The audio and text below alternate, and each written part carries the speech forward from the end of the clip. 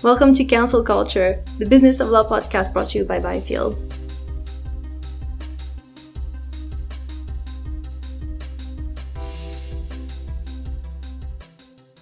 Welcome back to Cancel Culture, the Business of Law podcast.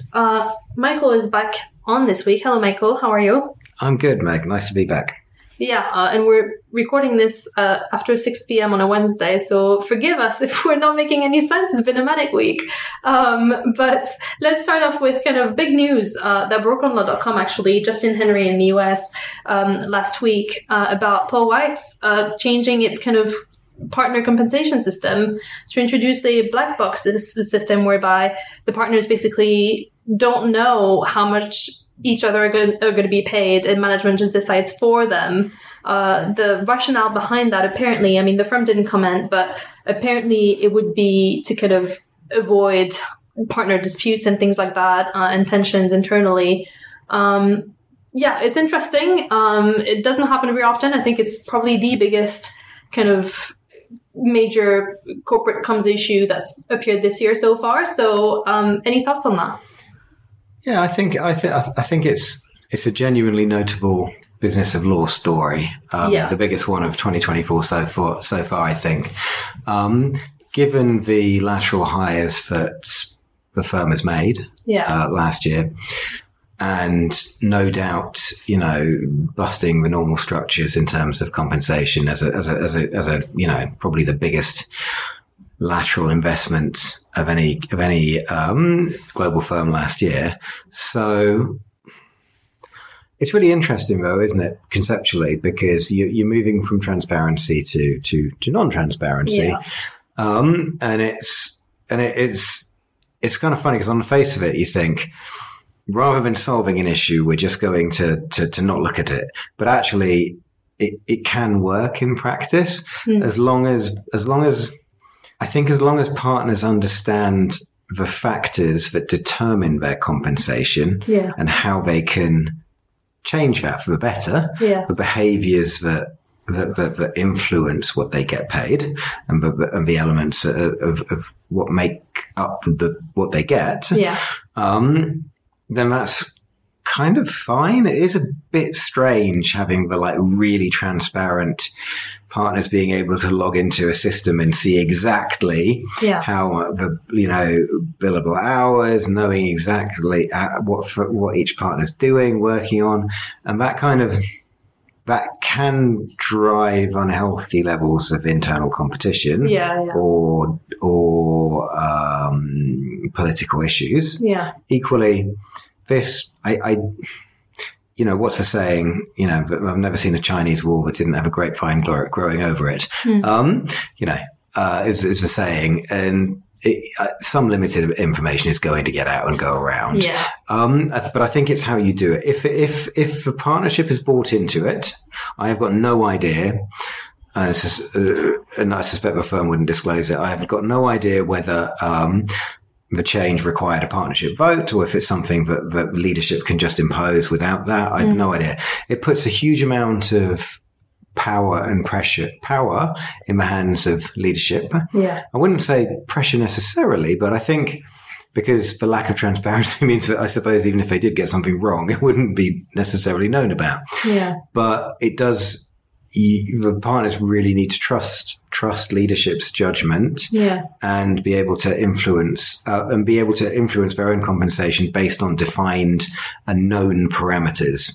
If they don't know how they can get paid more, then I think it would be an absolute horror show. So I think there needs to be transparency about how it's measured.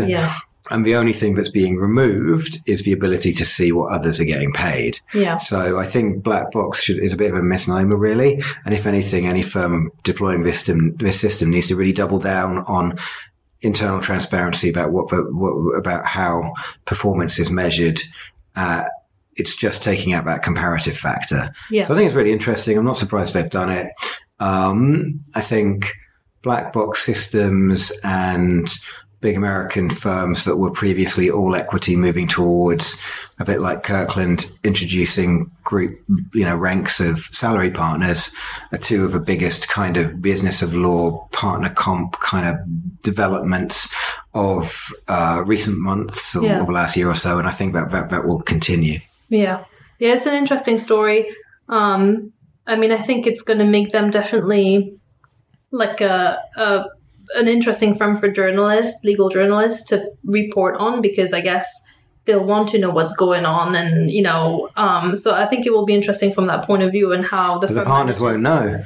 Yeah. But then again, people speak, like, do you know what I mean? Like people just slip stuff into conversations, without even thinking, or, like you're friends with people at your firm and things happen like that. Or maybe you're in competition with someone else on the team and you're desperate to know how much they're getting paid. I guess I don't know how that's going to work out in practice, and I'm curious to see how that's going to go. Well, if you think about Jones Day was I remember there being a lot of quite a lot of coverage about, was it a decade ago? I mean, show my age. It was some time ago that Jones Day went to a black box model, and at the same time they also went to, they also became a firm that doesn't really comment on anything in the press. Yeah. But they continue to exist. They continue to make money, and they continue to seem to have quite a, Yeah, but then I wonder about their culture, though. And so I think it's a culture point for firms when they make those types of decisions, because it will inevitably affect it in a positive or negative way. I don't know. That's what I'm keen to find out. But yeah, it's You're right. It will affect it. It's a big change that will impact a firm's culture. The hope is positively, but who knows? It'll be interesting to see. Yeah, definitely. Or not see. Why? Or not see. I don't know.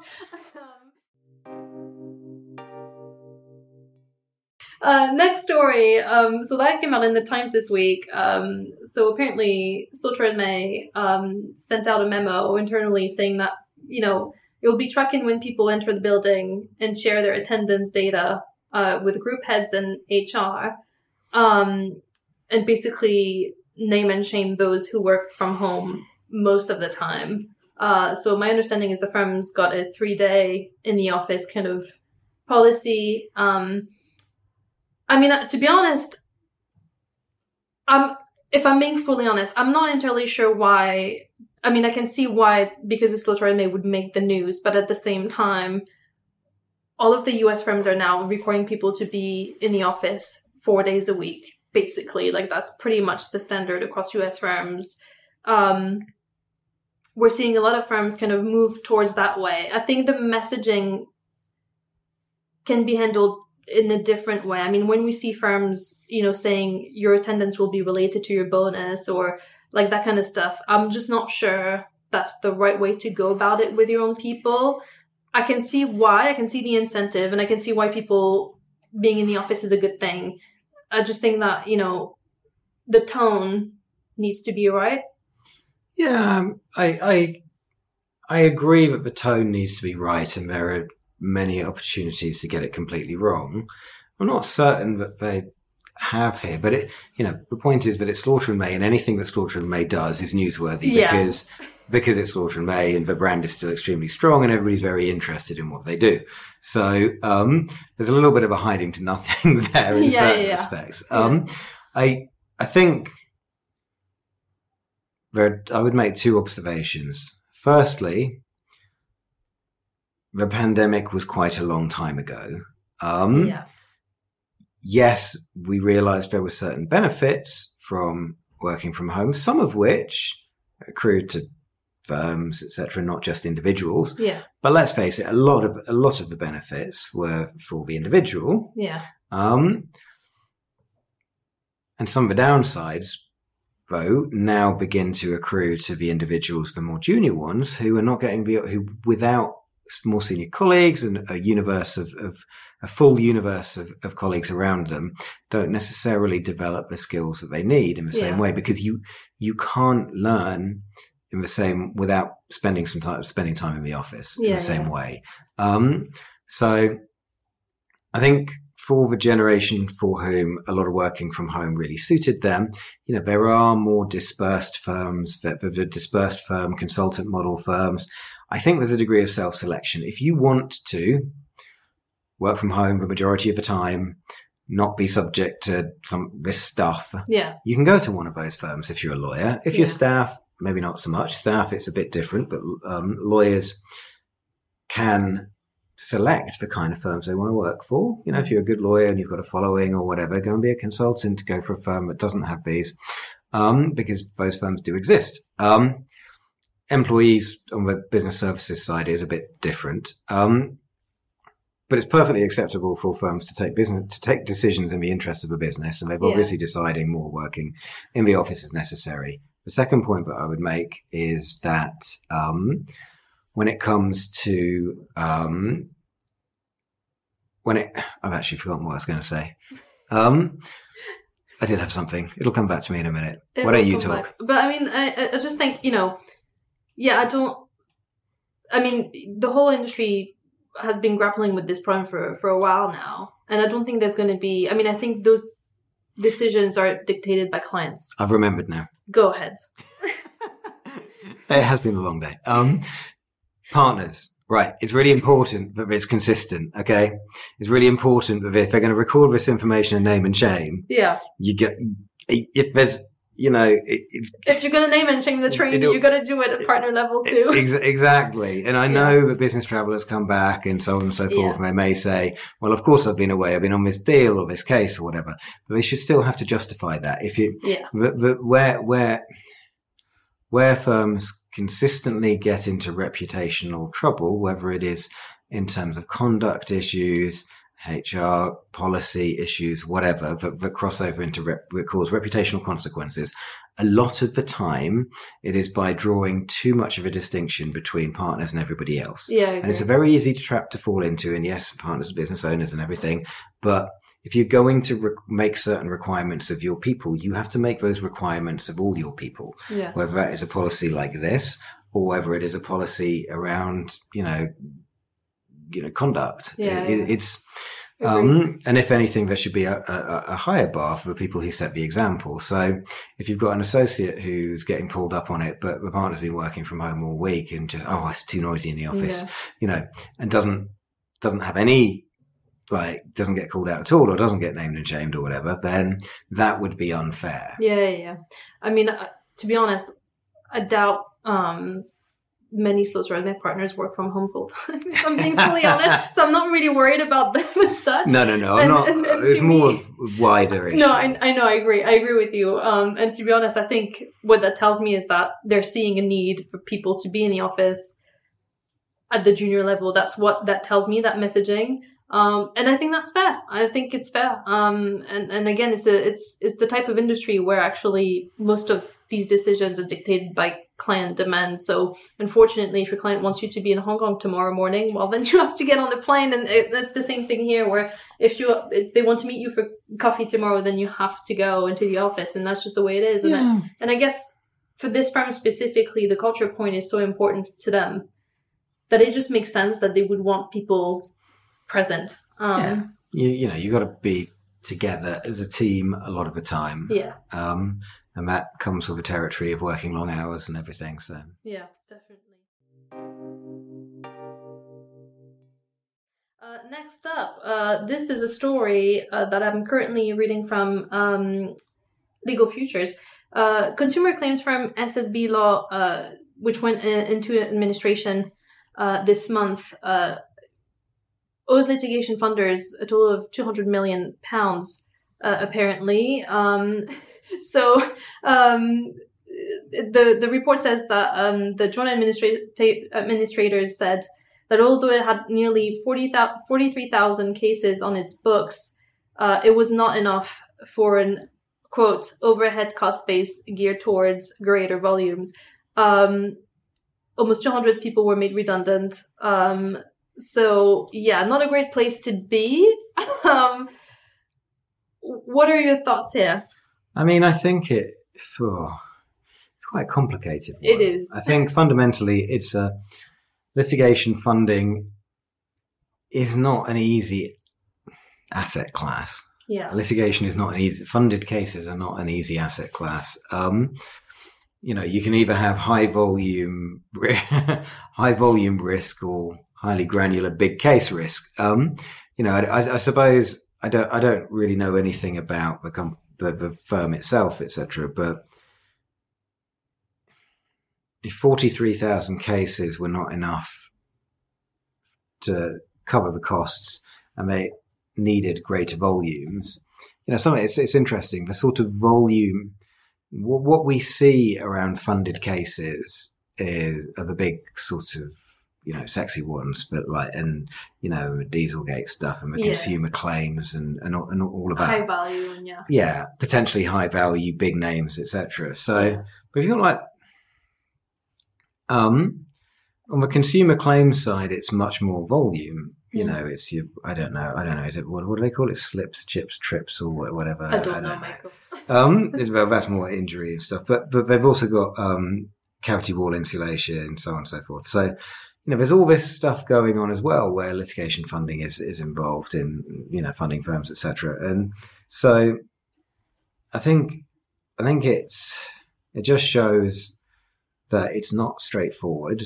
There is quite a lot of fairly transformational change that has gone on in this segment of the market in terms of operating models, volume-based claims, ownership of the companies, finance, and sometimes it goes quite badly wrong. And in this case, the litigation funders have lost out hugely, but also there's a lot of barristers' chambers here who've lost significant amounts of money and probably won't recover anything.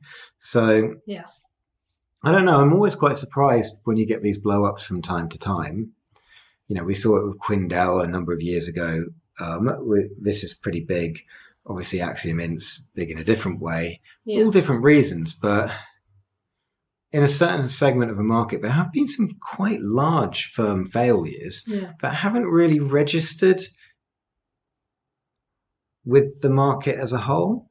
And that's interesting. And I don't know if it's because of the nature of the work or because it doesn't involve big name, big brand firms. I mean, what do you think, Meg? I'm not sure. I mean, I think,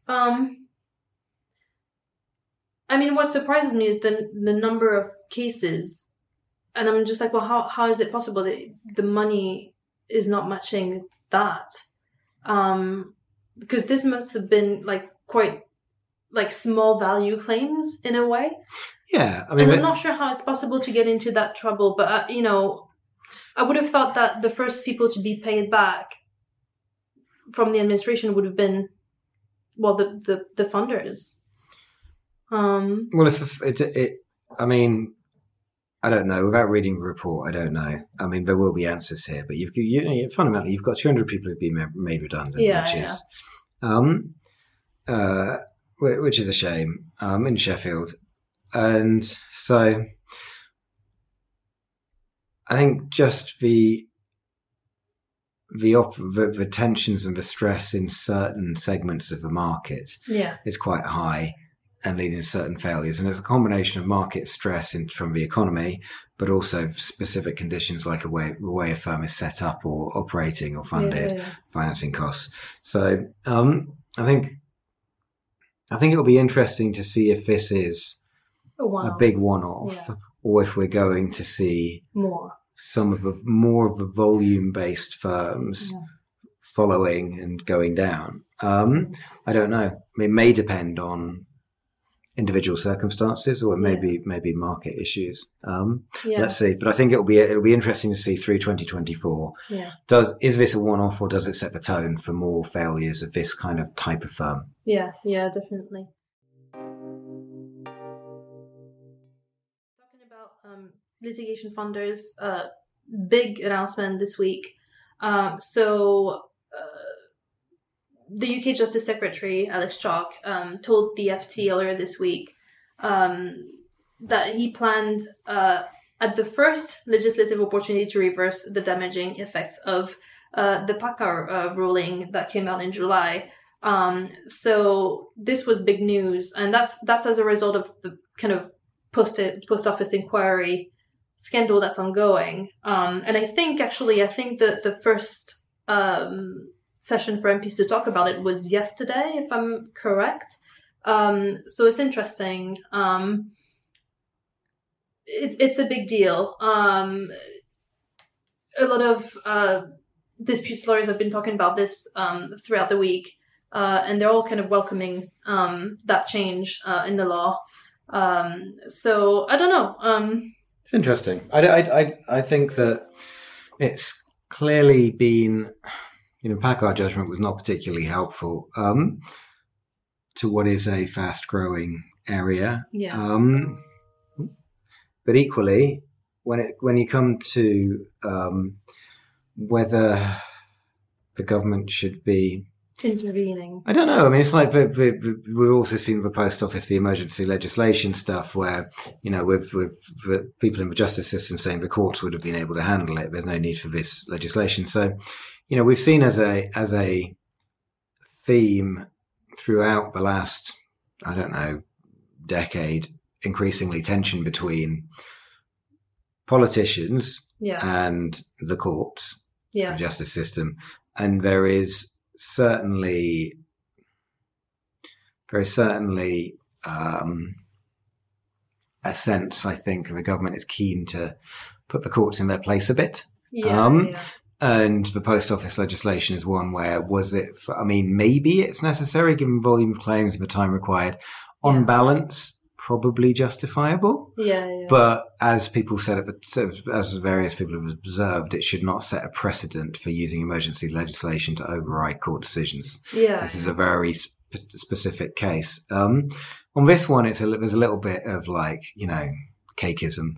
It's like on one hand, we're not sure about that, but the government legislating here, to overrule to deal with a court decision that actually was a bit unfavourable towards some of us. We quite like that one. So I think it's overall a good thing. I don't know whether decisions should be driving this sort of thing or legislation. I don't know. I think for legislative clarity is probably a helpful thing. I know there were some amendments proposed previously with a bill. I don't know where they've come from in terms of who's sort of been lobbying for them. But obviously now they're much more likely to go through and get passed, etc., because using the Post Office developments. And I suppose innovation in the UK is a leading legal centre. Possibly the leading legal centre globally, and innovation.